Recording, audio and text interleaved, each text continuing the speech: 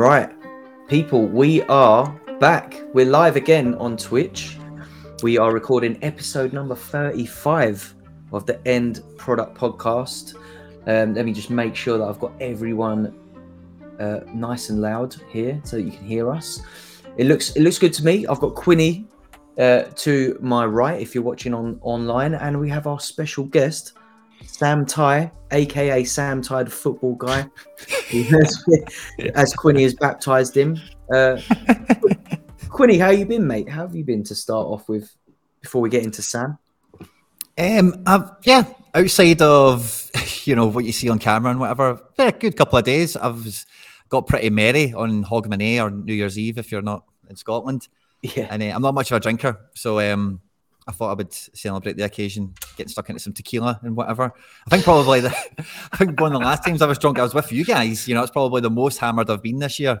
And yeah, I woke up, I've got a really sore back. I don't know what's happened. I've tied myself into a pretzel when I've been sleeping or whatever. But otherwise, all very well and good. And really excited for the guests we've got on today as well. Sam, good to see you, my man. Yeah, good to be here, guys. Cheers. Quinny, if all those backflips you were doing while you were drunk, that's why your back hurts. You got to stay away from that. Probably that's something to do with it. Sounds about right. So, Sam, how was your festive period? Did you get up to much? Any mischief? Any drink any tequila or anything like that? No, I don't drink tequila, fortunately. I mean, look, I had a lovely time over the festive period with my family and my friends. I actually got quite a bad illness just before Christmas, and I was like, oh, not again. Not after the COVID cancellations we've had over the years, but I managed to get myself clear by about December 20th and was like, right, I'm going to isolate from here. Like, I ain't going outside. I'm not doing this again. So managed to safeguard it. Had a really nice time. And this week has obviously been the first one back properly. I've been very busy doing rank stuff. Had to write a couple of pieces I work for Southampton Football Club doing their Matchday magazine. That's not the most exciting and enthralling piece to write right now, unfortunately, but it is what it is. But yeah, it's been super busy. Speaking of Southampton, I noticed today in some of the transfer news that they've been linked to Orsic of Dynamo Zagreb, so a little bit of SO5 utility coming over to Southampton. Do you get any sort of whispers or anything like that about what's going on at the club, or do you just kind of have to write up whatever it is that they send to you at the end of the week for the matchday program? Well, I do the opposition tactical analysis piece for the program and for the website, so it's a little bit separate to Southampton. And in this case, that's a good thing because there isn't that much positivity around the team right now. It's just the way it is, unfortunately. Having watched the game last night, it's just the way it is. You get the odd thing here and there, but I think it'd be too easily traceable back to me if I started talking. So I tend to keep stum. Yeah, I get you. Before we get into the crux of things, I just want to send a shout out to people who are up in the chat on Twitch. We've got Laird with us of So Red Data fame. Sent out to Laird. We've got a Pyromaniac Jack who's making comments about Quinny's old age and the tequila. We have Germ Nasty, and straight away has come in with a question for Sam. So we may as well do that right now, actually, before it disappears into the chat. And Germ Nasty says, Sam, been dying to ask you this. Huge fan of your player analysis. What do you think of Bella Kotchap? Bella Kotchap. He's a really, really good 1v1 defender. Really good. The way he reads the situations in recovery runs is amazing. He's had a couple of really impressive games this season, one against United and one against Chelsea in particular.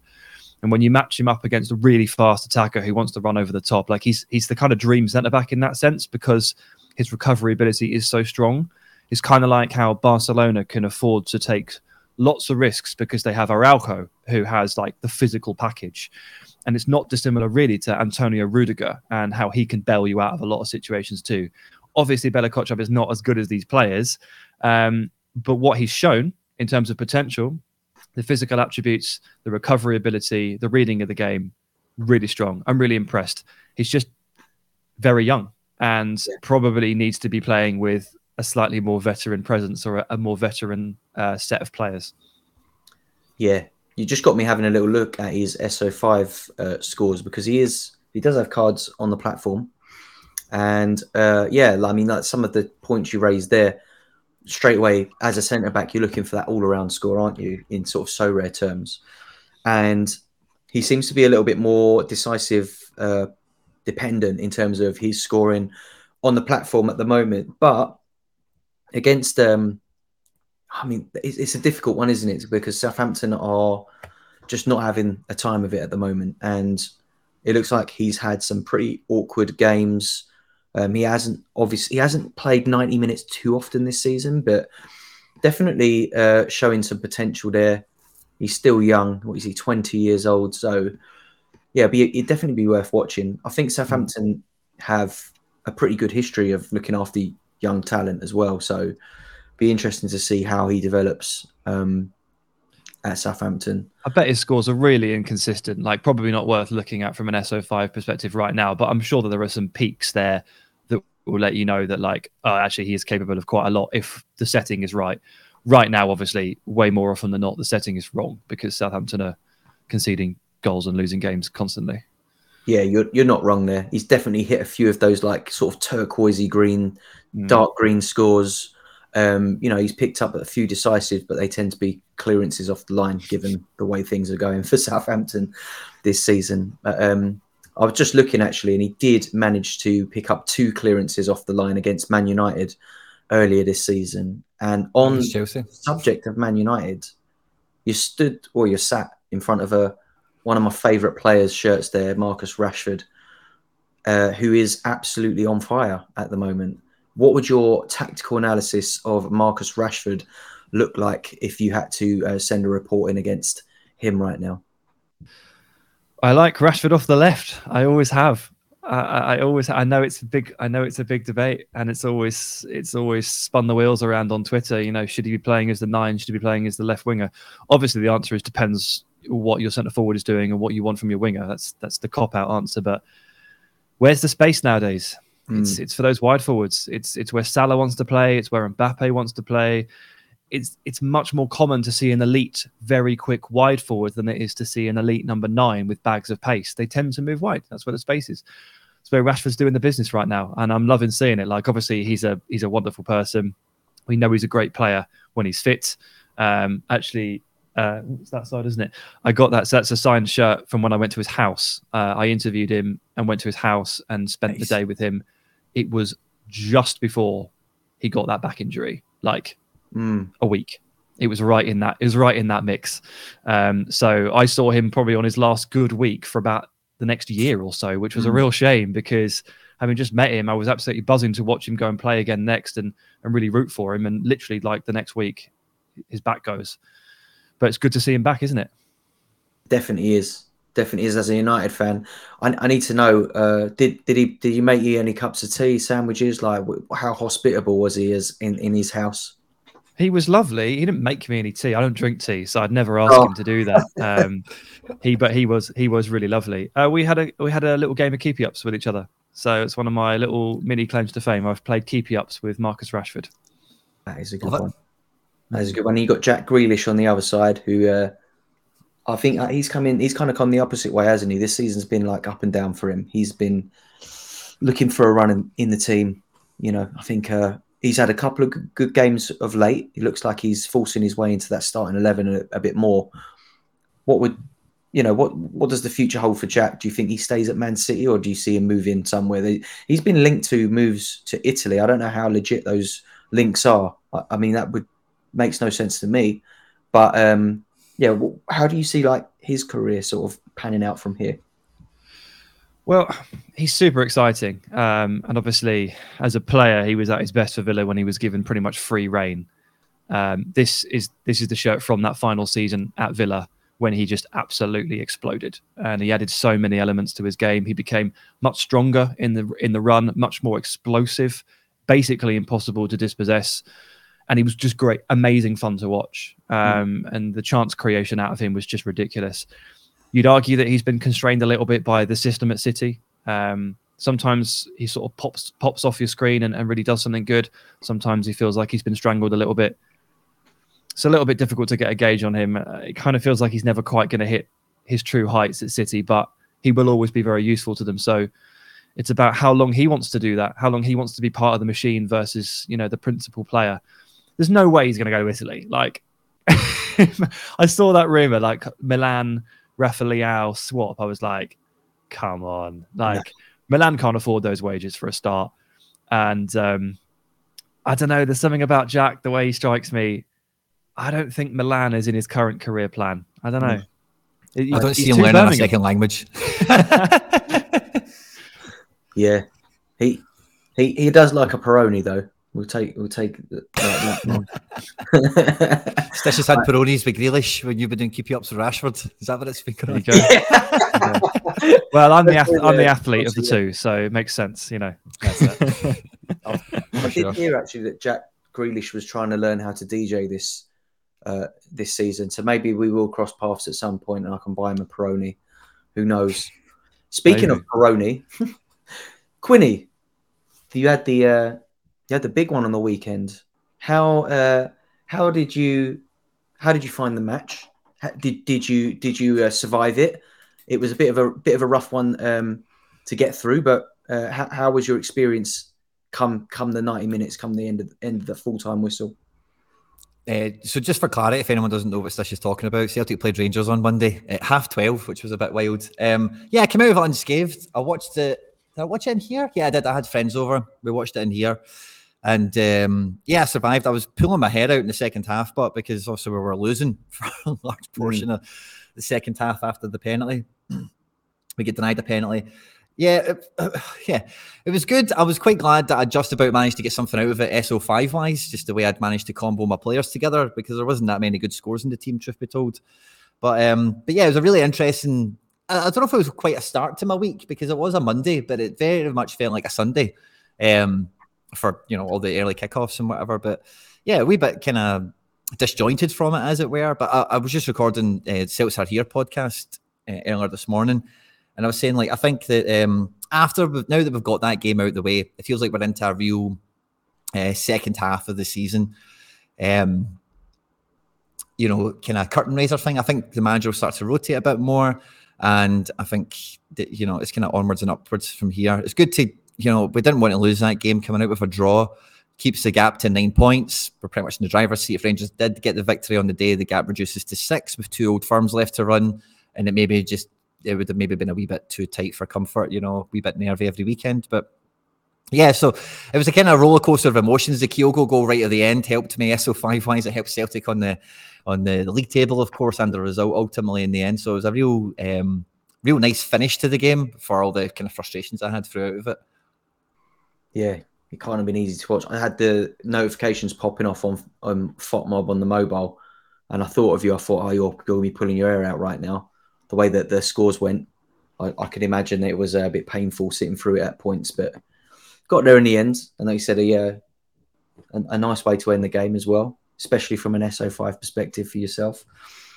Have either of you been in the market this week? What are you looking for? We'll start with Sam. Have you, obviously with the cap modes coming up, we spoke a little bit to Nanzo about this last week, and we're discussing tactics and who's in the market for what. Have you been buying players much of late while all of the kind of the upcoming bits come in?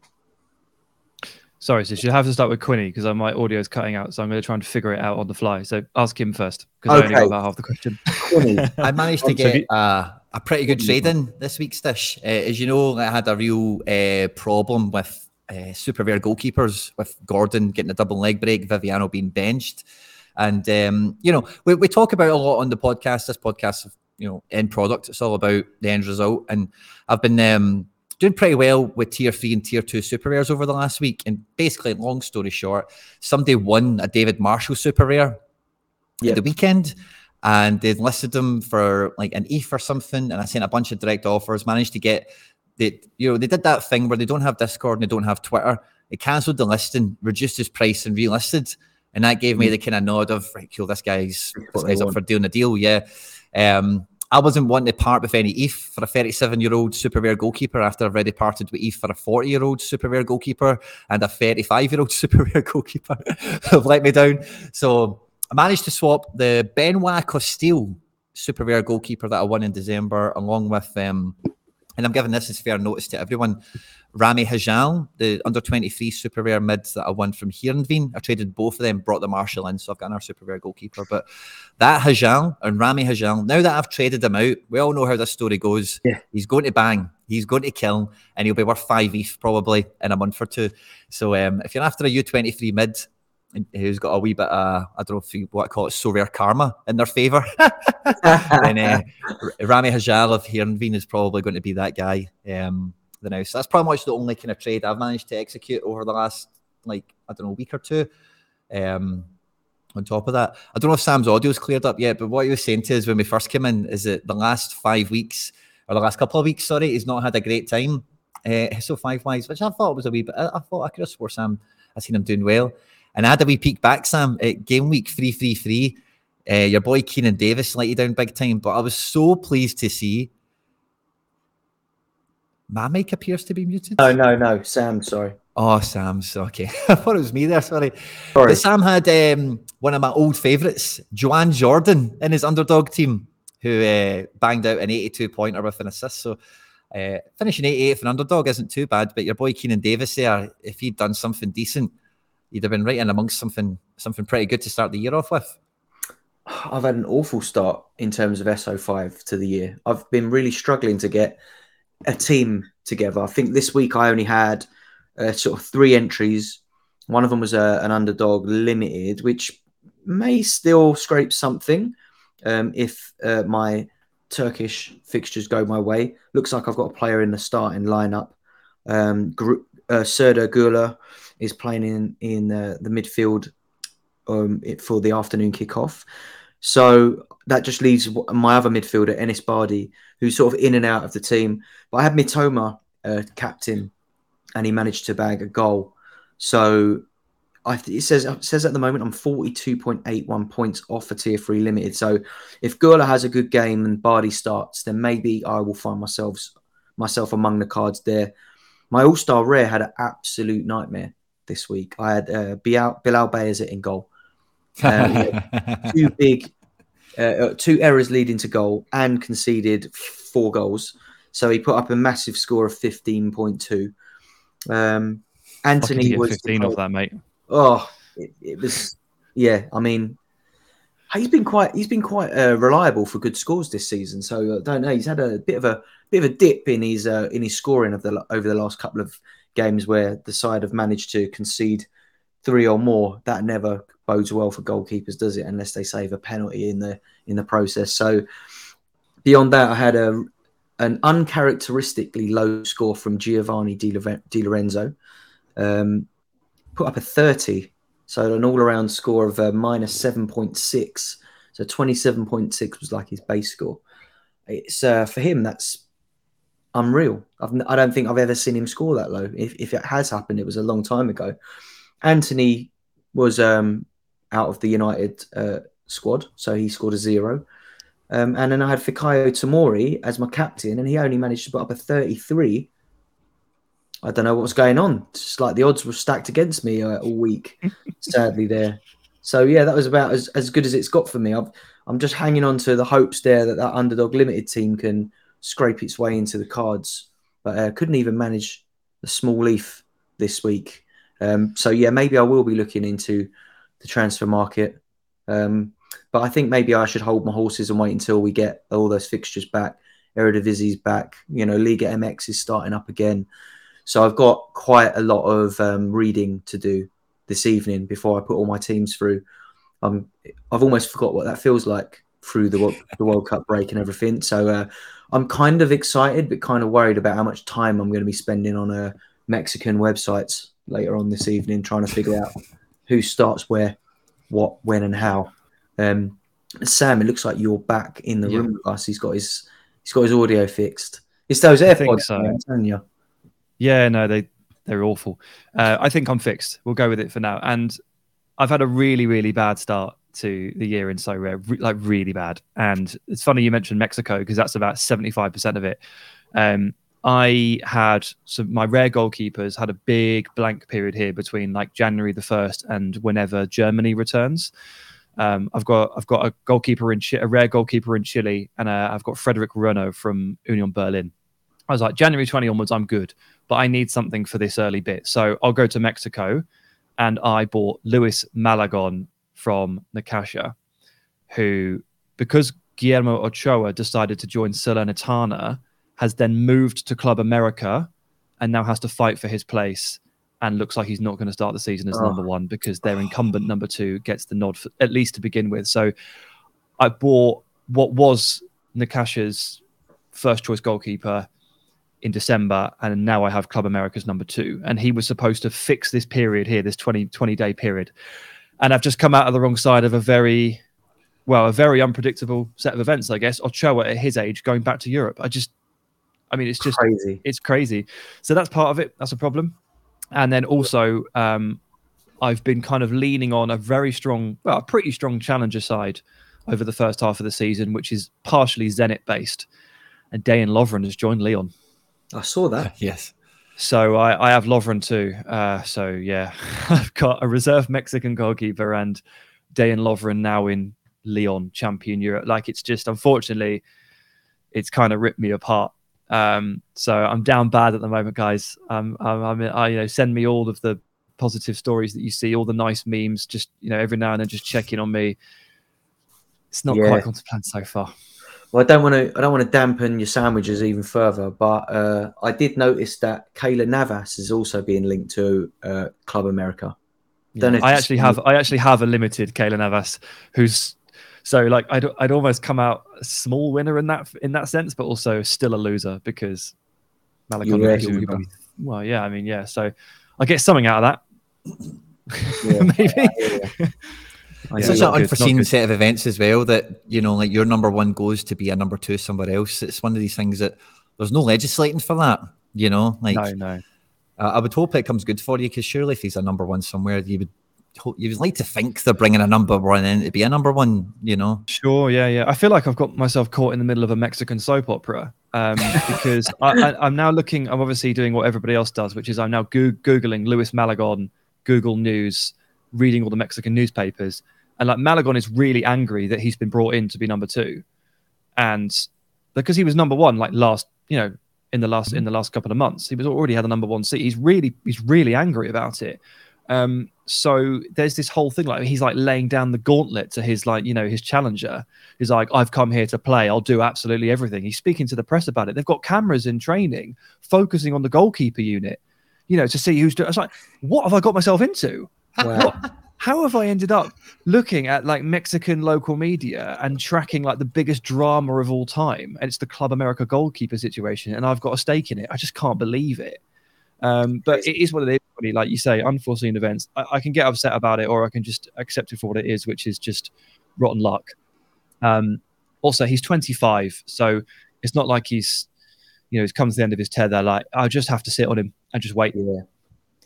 Yeah, it's the thing with goalkeepers, isn't it? Because they're so expensive. It's so hard to take a loss on them and shift them out to then like potentially lose on the next one. So we all try and pick up goalkeepers at the like optimum price, don't you? And the best thing you can ever do is pick up a goalkeeper just before a good move, or before the number one moves on, or those are the kind of trades that you want to be making. So when you hit one like that side of it, it's like a 6-pointer in the opposite direction, isn't it? It's like it's like being on the absolute rotten end of it. I've had a few recently. Obviously, I've spoken about Etienne Green untold times on this podcast. There was news of him moving to Lorient recently, and then Drea had an absolute stinker a couple of weeks ago, and he was not in the match day squad for their last fixture. So they released the match day squad list, and it had Etienne Green and Boubacar Fowl as the two goalkeepers. So I thought, oh, sweet, Green should be back in. Fowl hasn't played a first team game for years, and he's younger than Green as well. I think he's 20 or 19. And where does Etienne Green start? On the bench, of course he does. And the only potential saving grace there is he did have a little bit of a back complaint the week before. So the only other reason that he might have been benched is that maybe he wasn't 100% and they didn't want to risk him. But on the other side of it, on the flip, I've also seen news this week that Lorient are going to sign a goalkeeper from, I think, a Polish side instead. So that leaves Green well and truly in limbo. No one knows what's going on there. Saint Etienne could be relegated to what is it called? League 3? I don't even know I what. think it's National. I think National, National I think League, so. whatever it is. Yeah, I mean, and then what for him? that's mad. I It's didn't gonna be realize really- Saint Etienne were doing that bad. They may get relegated again. Jesus. Yeah, he's just so far down the pecking order now. Something is amiss there. It can't just be about his performances. You don't fall that far down the pecking order. He must have had a fallout with the manager as well. It's just very unusual. To see him in that situation. So that's been really annoying because he's a super rare goalkeeper and an under 23 goalkeeper. So he's one of the most expensive super rares I own, and I'm just watching him waste away. By the time he figures out what he's doing, he's probably going to be about 26 years old. So I just can't sell him at these prices. There's just so many cards I've got like it. It's sure, yeah. You get stuck by one of these, unfortunately, and it you just kind of have to take it on the chin, don't you? Like I've come out the right side of a few. I picked up Frederic Rono in the summer. You know, he just about maybe got the starting role for Union Berlin. I was like, I think he's got it. Going to take the risk. He's got Europa Leagues. He's got midweeks.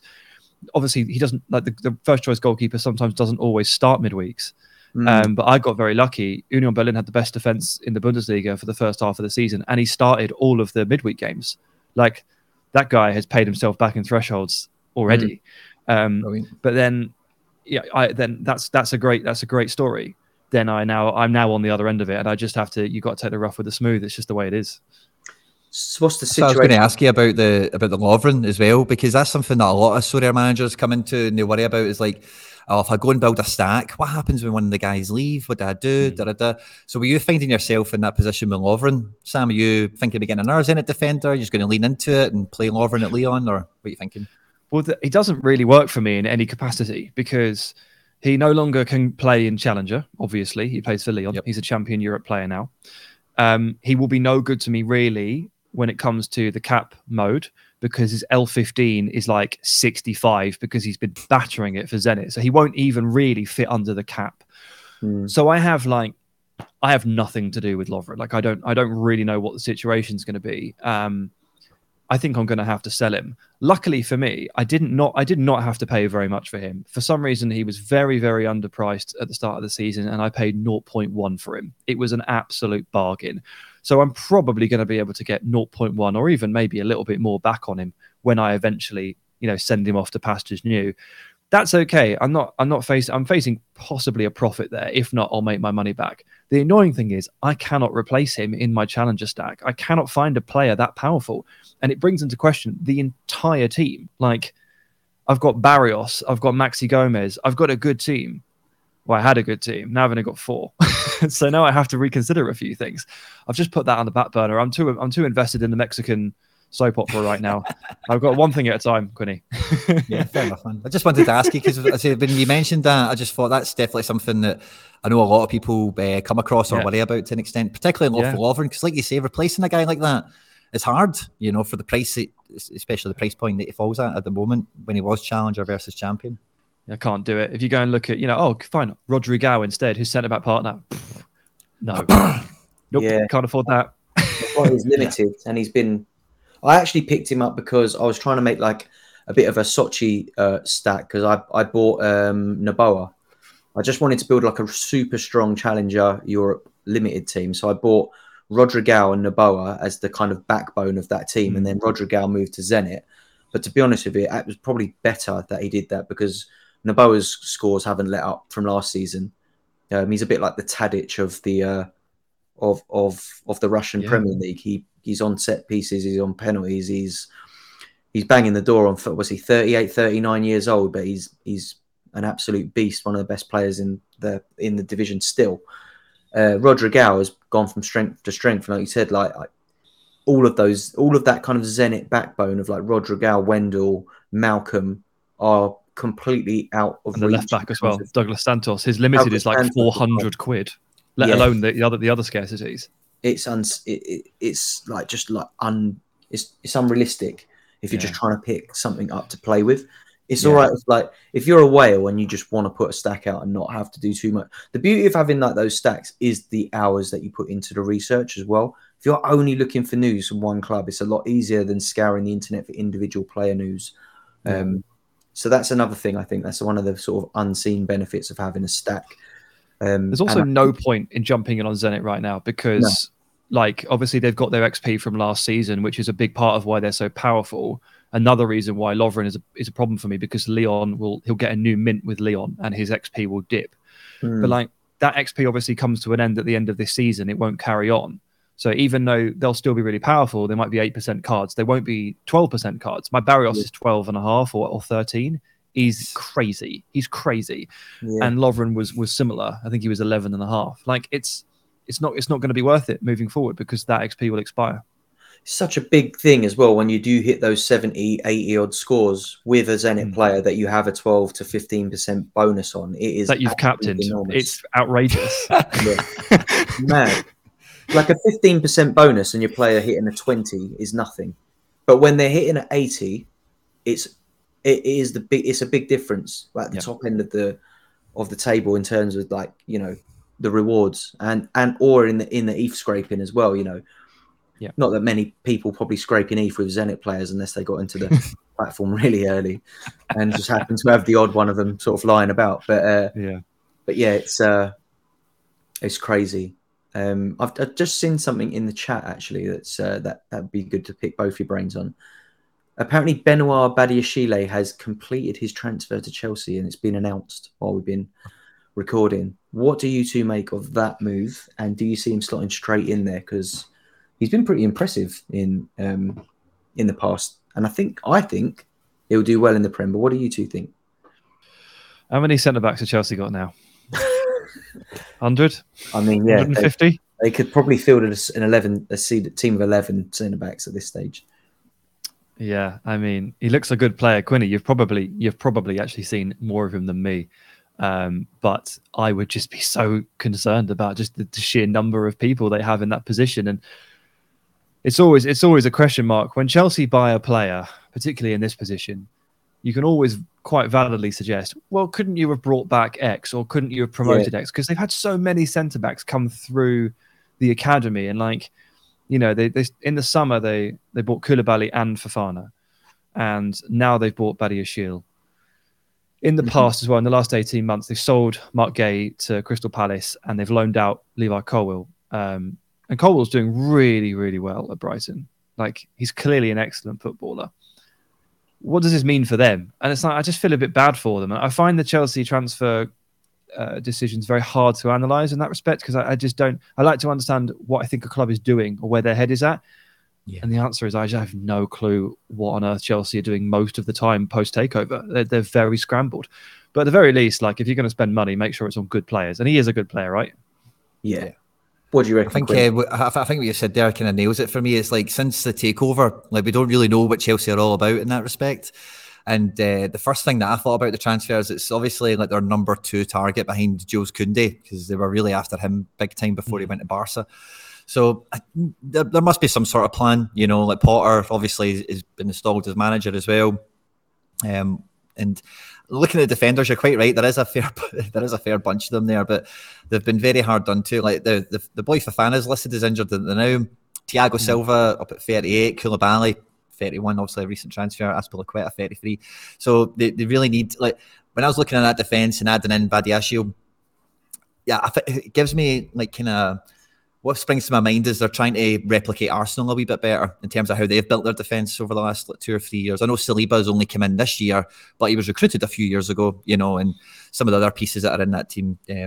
Again, you don't need me to tell you anything about Arsenal. Most people listening probably watch more of them than I have this year, but that's the kind of, like, I see, you know, when I look at that team, Badiashile coming in, like the back 4 ideally is going to be Cucurella, Chilwell, Fofana, Koulibaly, Badiashile, Reece James on right back. So there's the makings of a really strong back 4 there if they are going to play back 4 longer term. I know Potter's quite flexible and whatever, but it's a good move. And with Bella Kotchap, who we actually picked up with earlier on, like his scores are rubbish, right, overall. But when you couple that with the goals they've been conceding at Southampton, like I didn't want to interrupt because Sam also knows Southampton way better than I.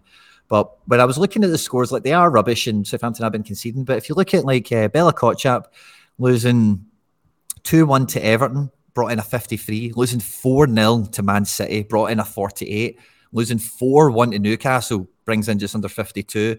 Losing 3-1 to Liverpool brings in a 46. So like Sam says, if they're a good player, like in terms of SO5 especially, because it is a 0 to 100 game, if they are a good player and they are going to play and they make successful actions, could be a great move for SO5. Could be a good. I think it will be a good move in real life. Maybe not immediately, but overall, I think it's a pretty solid transfer. Yeah. Left-footed centre back, commodity. Yeah, it's one of those. If they decided they want to go out and find one of those for the first team level, then again, it's kind of like fair enough. And I'm sure they're acutely aware that Azpilicueta is in his last year. I'm sure, like the fact that Thiago Silva, for the record, still unbelievable. But they're probably waiting for the drop off. They're just by day, they're checking and waiting. And they're right to stock up on players to make sure that transition goes quite smoothly. Koulibaly's more experienced, Fofana and Badiashile less experienced. Could be a good mix. Could be a great back three. Don't know where it leaves Chalobah. Don't know where it leaves Colwill. Does it really matter? I don't know. It's hard to make a sense of it. But as I say, if you're going to spend money, just make sure it's on good players, because that's how you essentially retain value. And Badiashile will retain value. He's a fringe France international and a left-footed centre-back. He'll be in demand. It's a good point. It's going to bring me on to the next topic quite nicely as well, because we saw yet another leak this week on Football Insider that reckon that the Premier League are going to announce a partnership with SoRare inside the first quarter of 2023. It's rumoured to be worth £30 million a season. It's not the first time we've heard this rumour, but I think it might be the first time that I've seen it from a football-focused blog or website as opposed to a crypto Web3 one. So Sky News. Yeah. So, I mean, here we are again. Is the Premier League coming? Are you going to be buying any players? What do you expect this means for the platform, etc.? I know we've had this a million times, but I'd like to hear your thoughts on it, Sam. And then me and Quinny can get into the crux of it after that. I mean, don't know. Obviously, we're going off reports, but I do. Yeah, I mean, I'm expecting at this point, with this level of reporting and this level of rumor, you are expecting the Premier League to be on board pretty soon. It's going to be pretty good. I mean, it's going to be amazing for the platform. Sure, I think it will help with a lot of casuals, just having those more recognisable faces, having the biggest league in the world. It's all good having Liverpool, but being able to stick Rashford on this sort of thing is going to be hugely helpful as well. Yeah. I personally think that I will not get involved, mostly because I think it will be massively inflated in terms of prices. It's a guess, but you've got to assume that, and you've seen it as well all throughout SoRare's history, the hype on a certain player drives the price. Even to the point where like Morocco's midfielder from the World Cup, not Amrabat, actually, it was Unahi, who really stood out at times, Azzedine Unahi. I was looking at his price through the tournament, and bear in mind, his scores are okay. And obviously he's a good player, but he plays for Angers and he's all right. His limited was going up to 40, 50 quid. Yeah. I was like, you've got to stop. But this is the power of hype. And this is what will happen with pretty much all the Premier League players, because that name recognition, that face value means so much to people. Because at the end of the day, and we're all guilty of it, we do like to buy players that we like. We do like to buy players that we know. Either it's a safety mechanism or it's just because we want to play with guys that we know and we enjoy. And you pay extra for it. It's a premium. So I'll try and stay away from that. I'll try not to buy a full stack of my club. No promises. I'll try. I think I'll steer clear. Hopefully it has an adverse effect on the other cards that I want to buy. Their prices are depressed and maybe I can take advantage. I don't know. It's all guesswork, but I'd imagine that's what happens. Yeah. I think all those opportunities are there to be had. I've seen the leagues come on before, and some ones I've not been too excited for, maybe clubs or something. When everyone is clambering towards them, they're also then trying to sell some stuff to fund some purchases. So sometimes you catch a bit of a desperate buyer or whatever, and you can get a wee cheeky deal. But I do think that, I make you totally right, Sam. The hype will drive Grealish, Rashford, Foden, Saka, all these big guys, of course. But because it should be the full league, according to the reports, and we've seen how SoRare normally roll these things out. If you cast your mind back to when the Scottish League came out, there was, every team kind of comes out at the one time, and you get the starting 11s for the first 5 or 6 issues mainly, and all the rest of it.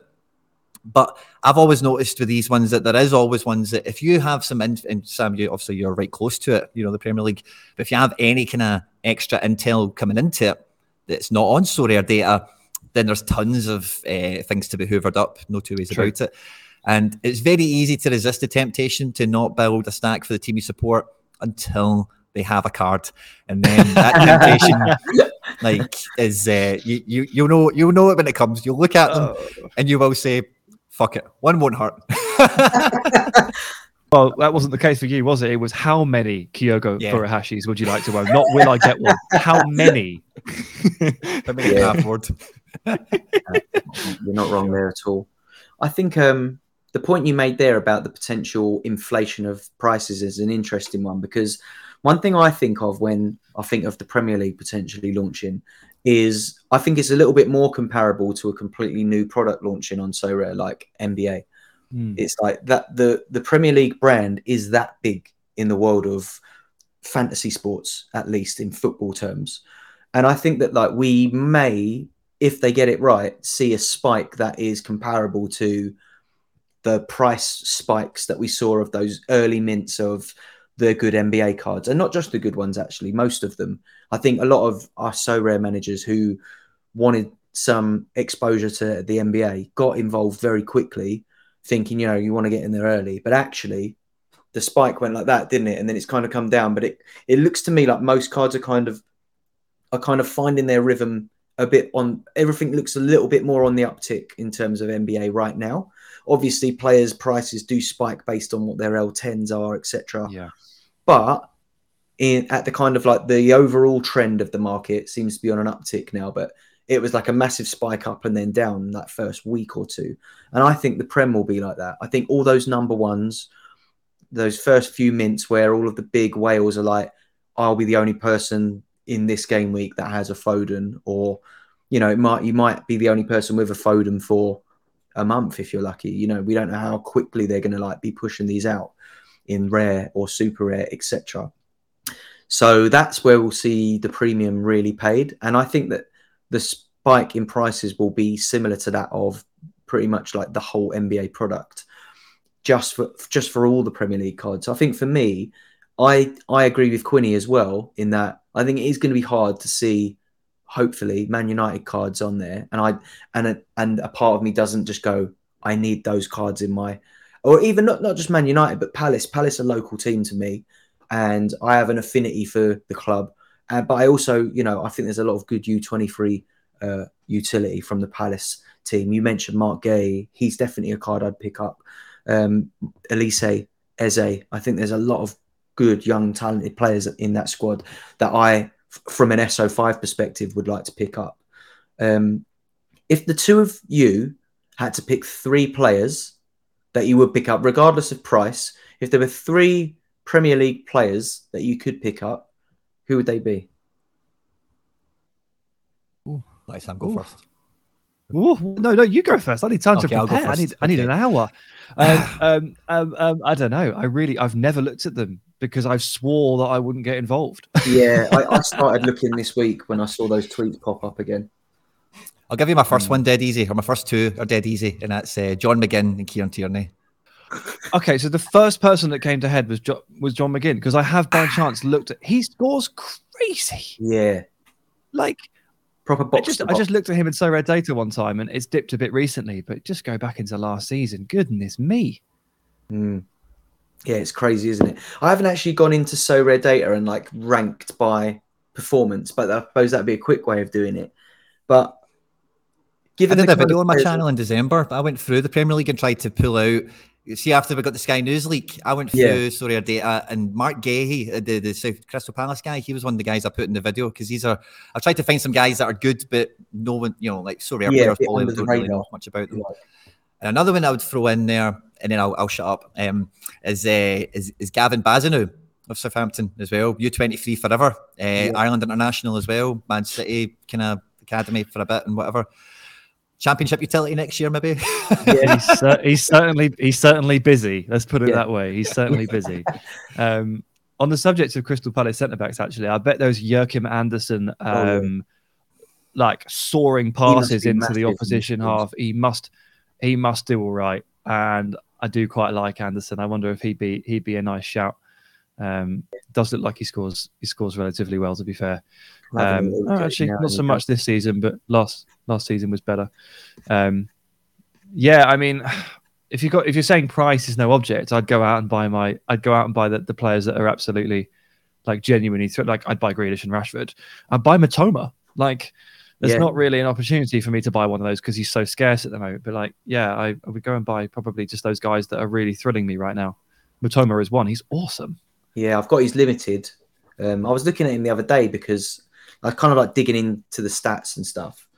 And obviously the big hype this season has been around Arsenal and all of their like young stars, and Martinelli is obviously one of the big names there. But if you compare Gabriel Martinelli's output to Mitoma, obviously playing quite similar positions as well, but over 90 minutes, Mitoma outperforms Martinelli in nearly every attacking, nearly all of those attacking situations.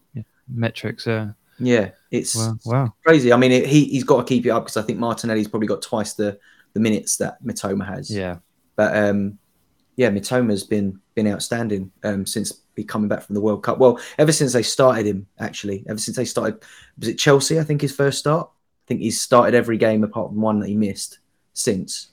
And he's had a goal disallowed against Arsenal, so that didn't show up either. It's he's been fantastic, and there have only been 5 rare sales of Mitoma since the beginning of December. Is that people not letting him go, or are they not listing him? People. I don't think people want to sell him. Like, obviously, there's a price for him, there's a floor for him, but it's £400 for the rare, and given he's 25, somehow. It's not even got like an under 23 tax on it. Like, he's not the cheapest player. Like, he's not. And I think people are like, this is the start of something. Let's hoard Mitoma, and I don't blame them. I'm looking at it now as well. He has midfield and forward cards. So if you get the forward, you've probably got a little bit extra to pay there. The lowest forward card, and it is a Pavel trader, is 415. So you might be able to get him to knock that down a little bit. But yeah, maybe see if he'll take Anikax a goalkeeper in exchange for it. Give it a go. Do it before someone else does. Yeah, not a bad shout that. Good idea. I think.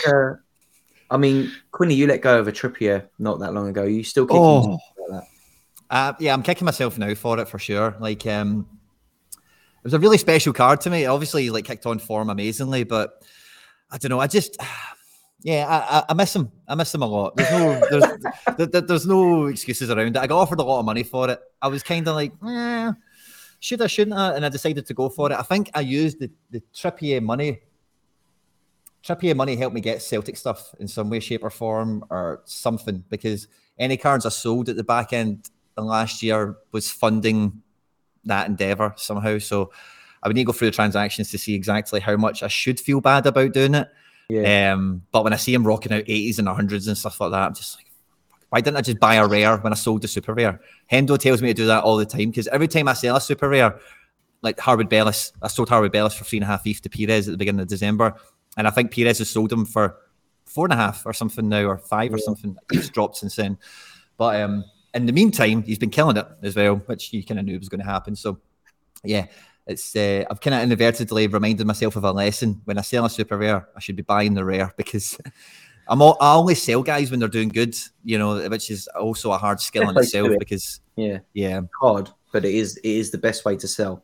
I often get into arguments with people on Discord who are trying to buy players off me because they're right at the bottom of their range, and I know full well that they're buying at the best time to buy. But I'm absolutely adamant that I will not list at the price that they're at currently. And they're like, "Oh, I'll give you this for it." I'm like, I can't accept that for it. I need that player to start hitting form again. Then I might offload them. But then it's the hardest time too, because it's so hard to let go of that card that's smashing it for you.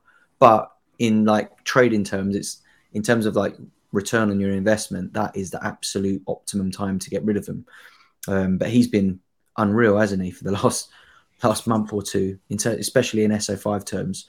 But also just Newcastle in general have been great, haven't they, this season? And I think we all seen like Eddie Howe like turn the corner for him last season, knowing that money is there to be invested in there's been some news this week that they should have about 60 million to spend in this window, which wow, is massive for Newcastle, especially in the position they're in. The quality that they could bring in with that sort of money onto a project as well that I'm sure a lot of players would be quite interested in joining.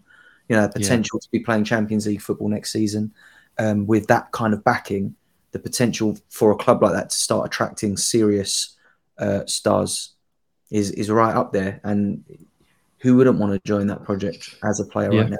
I think they're going to try and spend it all in one go as well. I don't think they're going to split that into 2 sets of 30. I think they're in a position now like where they can like aggressively upgrade certain positions, 1 or 2 per window or whatever, because they've got such a strong base.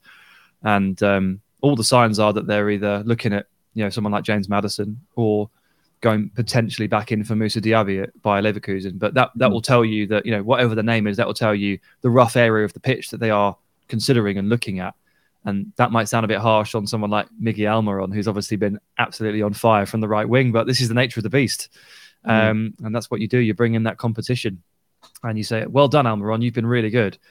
Now you've got to fight it out with this guy, that sort of thing. And it's just the way it goes, but that's the sort of luxurious position they're in. So if they do make a signing, I think it's going to be a pretty significant one. I don't think they're just going to pad things out.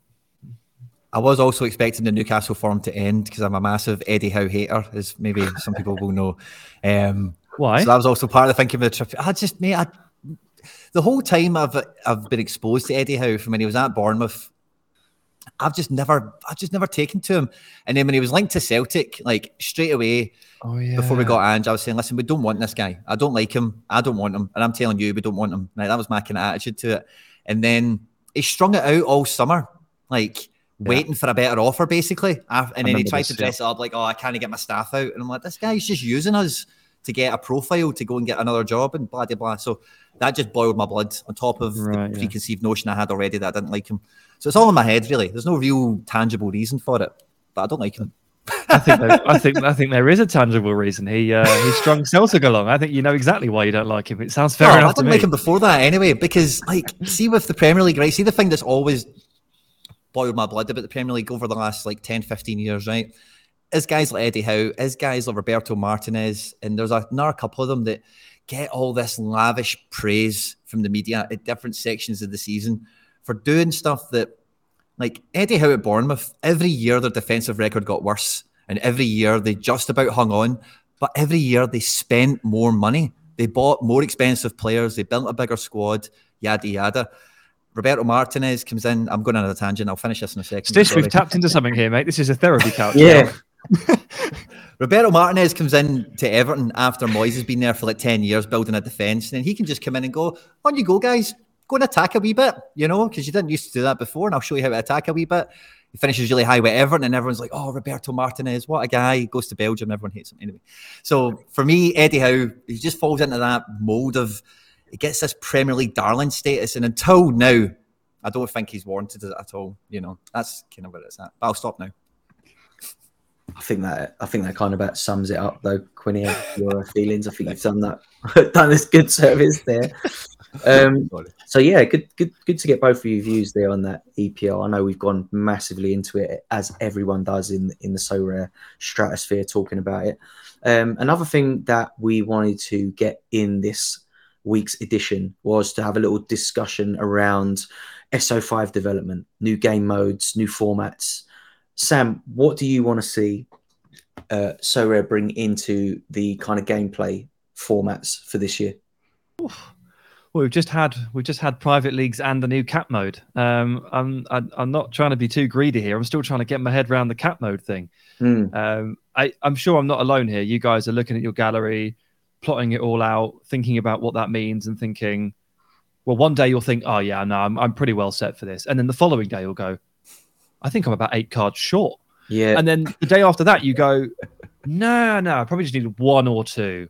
Then the following day, it's like, yeah, I'm fine. And then you have another panic. I've been doing that basically since the announcement, like flipping and flapping between I'm screwed or I'm well set. I really don't know what to make of it yet. And that has been my primary focus, along with, the whole Mexican drama and Lovren as well. Yeah. I really, really wanted to see a capped form come to football because I had been watching it play out in the NBA. and I really like it. I really like it as a gameplay format, and I play the NBA in common terms. I don't watch NBA because I don't like basketball, so I don't buy any cards, but I play the common because I like the game format. It's a very compelling way of playing. So I was actually asking for this. I didn't really want it to impact my ability to churn out $50 a week, but, you know, beggars can't be choosers, I guess, in that respect. And I understand what SoRare have done, but I'm really pleased that they've brought that very compelling game mode into football. I think it's going to do a lot for the platform.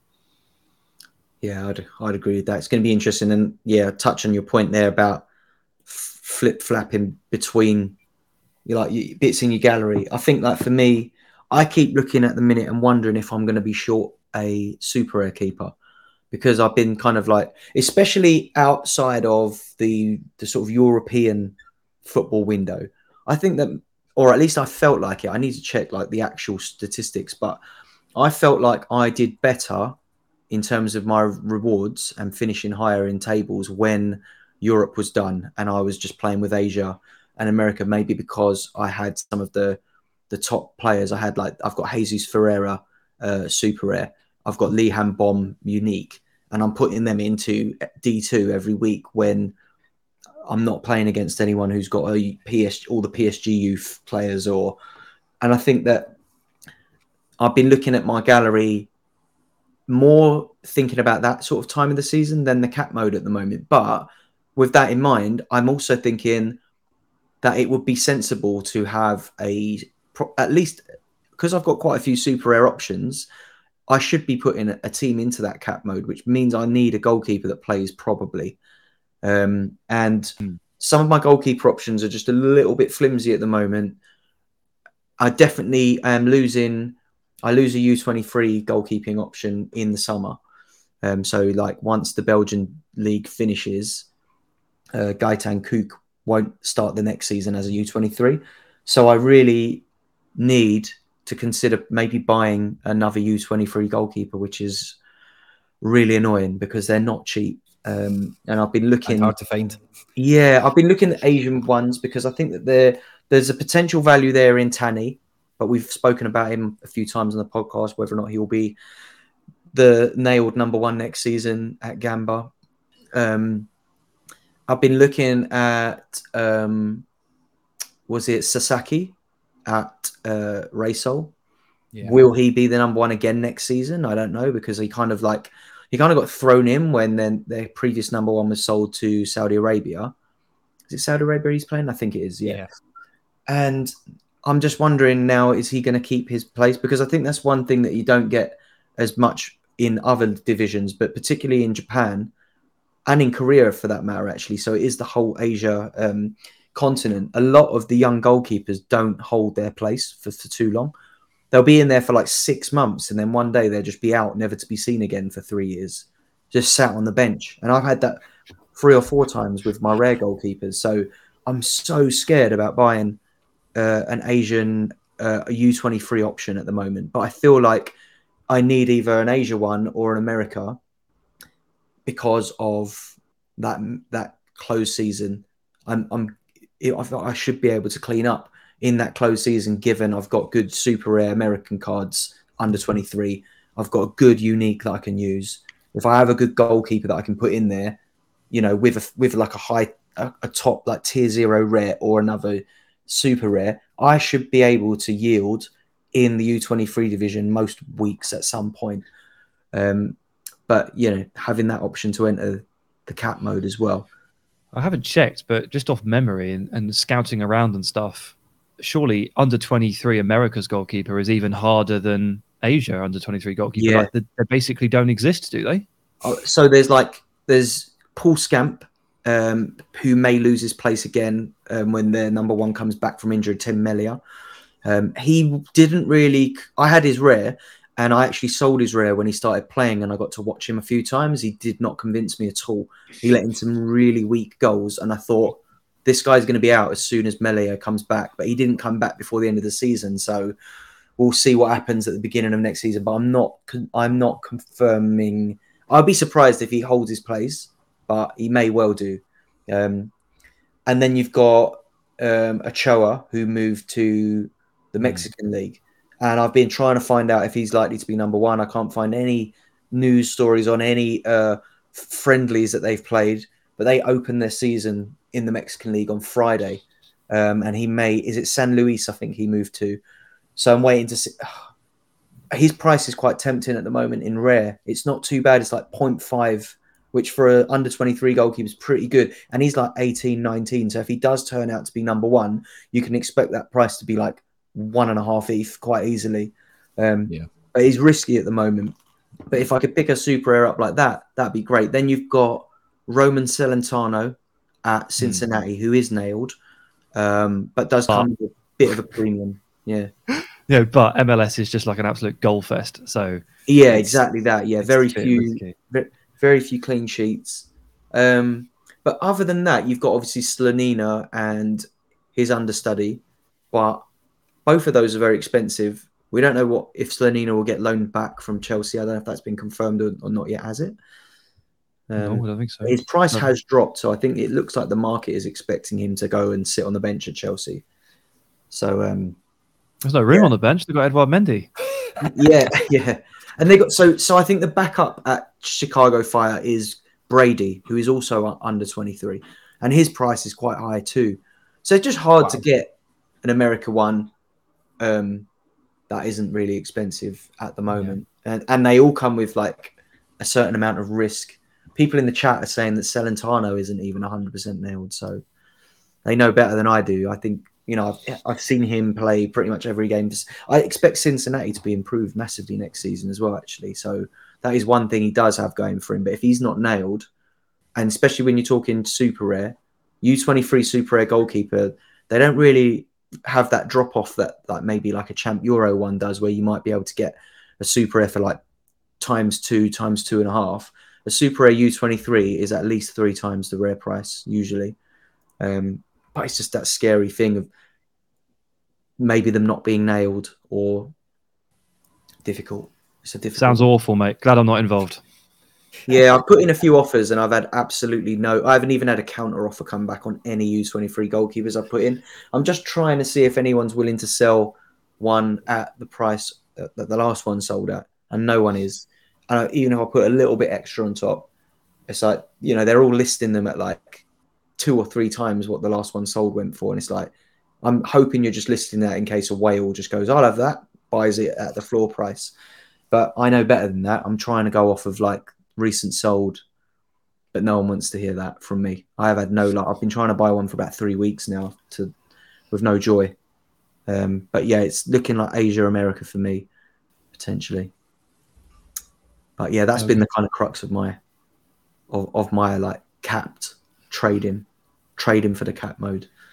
But yeah, people are sort of like speculating that there might be something else coming, because obviously the So Rare staff have been kind of hinting towards big things happening at the end of January, and I don't think they're just talking about this cap mode. I don't know if maybe they were going to go into regional tournaments or a little bit more like focused on league tournaments. So it might be like, yeah. Did you think they might, if they were to introduce the Premier League, do you think they'd do a Premier League? Because I think that's possibly, not out of the realms of possibility at all.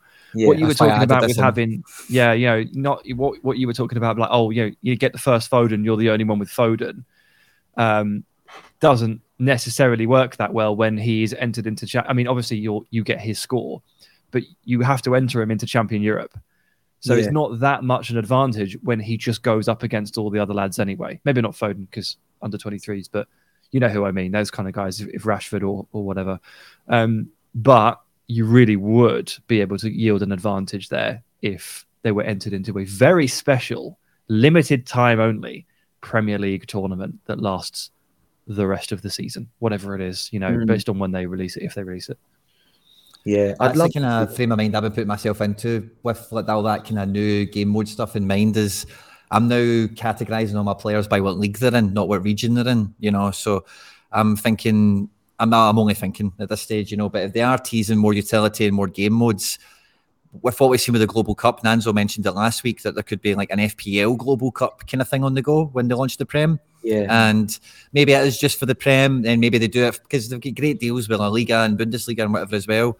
So in terms of Champion Europe especially, I'm starting to now categorise them in my mind as a league team, you know. So I'm missing a La Liga defender or two. That's the kind of thought process I'm getting myself into for the next few months. Can we have one that's lowest score wins? Because that'd be good for me. I like that idea. Someone else came up with that once before, but they said, but if you get a DMP, it scores 100. So trying to find players who are likely to come off the bench and have a stinker and put them all in a team. Absolutely. One of my guys came off the bench last night for Empoli for 1 minute. I was like, the 5 of you would be perfect in the lowest score wins. I used to have a player who played for Shonan Belmare, and I think I remember selling him because he picked up a decisive, but beyond that decisive, his L5 was like minus. It would have been minus. His all around score for like 5 games was like -20. But he picked up a decisive in one of them, so his average didn't look that bad. I managed to sell him, but I remember looking at that card thinking this guy literally would put up minus scores if they worked that way. But yeah, that'd be fantastic. Imagine if you've got Dean Henderson, Nottingham Forest goalkeeper, and he's got City away at the weekend, and you're buzzing because he's going to score none. Yeah, the complete inverse of what it is right now, which is can't field him anywhere. Straight in training, just for fun. Maybe the prizes are absolutely terrible, but maybe there's collectibles. We could do game modes like that where we have a collectible non-usable in SO5 card win of this player or something like that. Because I think that was an interesting precedent they set, wasn't it, with the collectible side? And I think it was actually quite a good thing, because the fact that you could sell them to people that wanted the collectibles, there's still something to play for there. And I wouldn't be surprised if that's the kind of thing that is introduced, like Quinny said, with the Global Cup style Prem tournament where you can win like the sticker collection type thing. Maybe we see that. Wouldn't be a bad thing. I think that would be the easiest way to onboard FPL managers, wouldn't it? I think people who don't want to put any money in but want to feel like they're winning something. It'd be interesting to see that. Definitely. Quinny, I think it's about that time. Just looking at the time now, it's probably about that time we have a look at last week's YouTube comments and pick a few out. Have you got that screen up in front of you, sir? Yeah, a lot of the comments we had from last week, everyone was really happy to see Nanzo, and I'm pretty sure everyone that watches this episode live and when we put it out will be very grateful that we've had Sam on today. But I think the only things that kind of came out in terms of anything to pick up from was Hey Mai saying playing 20 years on Football Manager does mean something in real life. They were confirming. Love this episode. Very interesting listening to a Wales perspective. Hey Mai again. My guess is so rare version of FPL, which we kind of just spoke about there. And otherwise, it was just a lot of love and a lot of praise for having Nanzo on, which I'm sure you guys in the comment section watching this after we've been live will be sharing your love and appreciation for Sam Ty, the football guy, bringing in 2023 on the End Product podcast with us. I do really enjoy when Nanzo guests on episodes and stuff with you guys, with John, all stuff. I'm always happy to listen to Nanzo. Yeah, he was really good, really interesting, and I'd definitely echo that. It was really interesting to speak to someone who is a realist. He's a real whale, isn't he? Like his gallery is absolutely enormous, and it's really interesting to hear that insight. But I think I was saying to some of my friends, I feel like Nanzo is like everyone's favourite whale. As much as he is a whale, he doesn't really get the hate that some of the other big accounts on the platform find themselves having to deal with.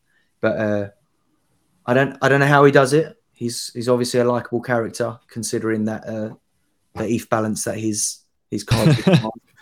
But it was fascinating talking to him about that, and hopefully one day we'll all be able to talk about our galleries in a similar vein on someone's podcast in our like gold encrusted studios. Nice. Well, step one there is Lewis Malagon wins the starting job at Club America. Then we'll talk. Yes, that's the big first step to whale. I'm hopeful for it, man. I'm hopeful for this time. I'm crossing my fingers on that. We'll be keeping our eyes on the starting lineups with our fingers crossed, eyes crossed, and toes crossed for you, mate. Definitely. I've got one of my friends has picked up Enzo Fernandez during the World Cup, and obviously at the moment it's just like, oh no, like not only is he kind of on strike, but also like he might be moving and stuff like that, and he's just been like, Sam, it's just been it's just been the worst. Like, I don't know why I did it, and I absolutely hate it. And I was like, yeah, I've got this Malakon problem, I've got this Lovren problem. I was like, do you want to meet up later and just cry together? Like, yeah, let's go for it. So, like, yeah, really, fingers crossed that everything works out really soon. But this is it, isn't it? This is the ups and downs of this game. Oh, definitely is, mate. I think that is a perfect place to end it. Quinny, you got anything else to add before we sign out? I've had tons of fun, and thanks for Sammy coming in and super subbing. Absolute hero. Yeah, it's been really good having you on, Sam, man. We'll definitely have you on again, mate. Cool. Thanks for having me, guys. I really enjoyed it. Everyone who joined us on the live stream as well on Twitch, twitch.tv/plastician if you're listening to the podcast. We are going to try and make a habit of doing this live. And if you are listening to the podcast, please do share it, review it, all of that. I've noticed that you can review it on Spotify, on Apple Podcasts, all of those places now. Do give us a little rating. I'm sure it helps. I've noticed we're creeping our way up the rankings and the algorithms and stuff. So thanks for your ears. And if you could just lend us your thumbs on the app as well, that'd be fantastic. And thanks everyone for locking in. Everyone on Twitch, thank you very much for joining in live and getting involved. And we will see you again next week, roughly the same time. Sam, it's been an absolute pleasure. Quinny, as always, take care, and we'll see you next week.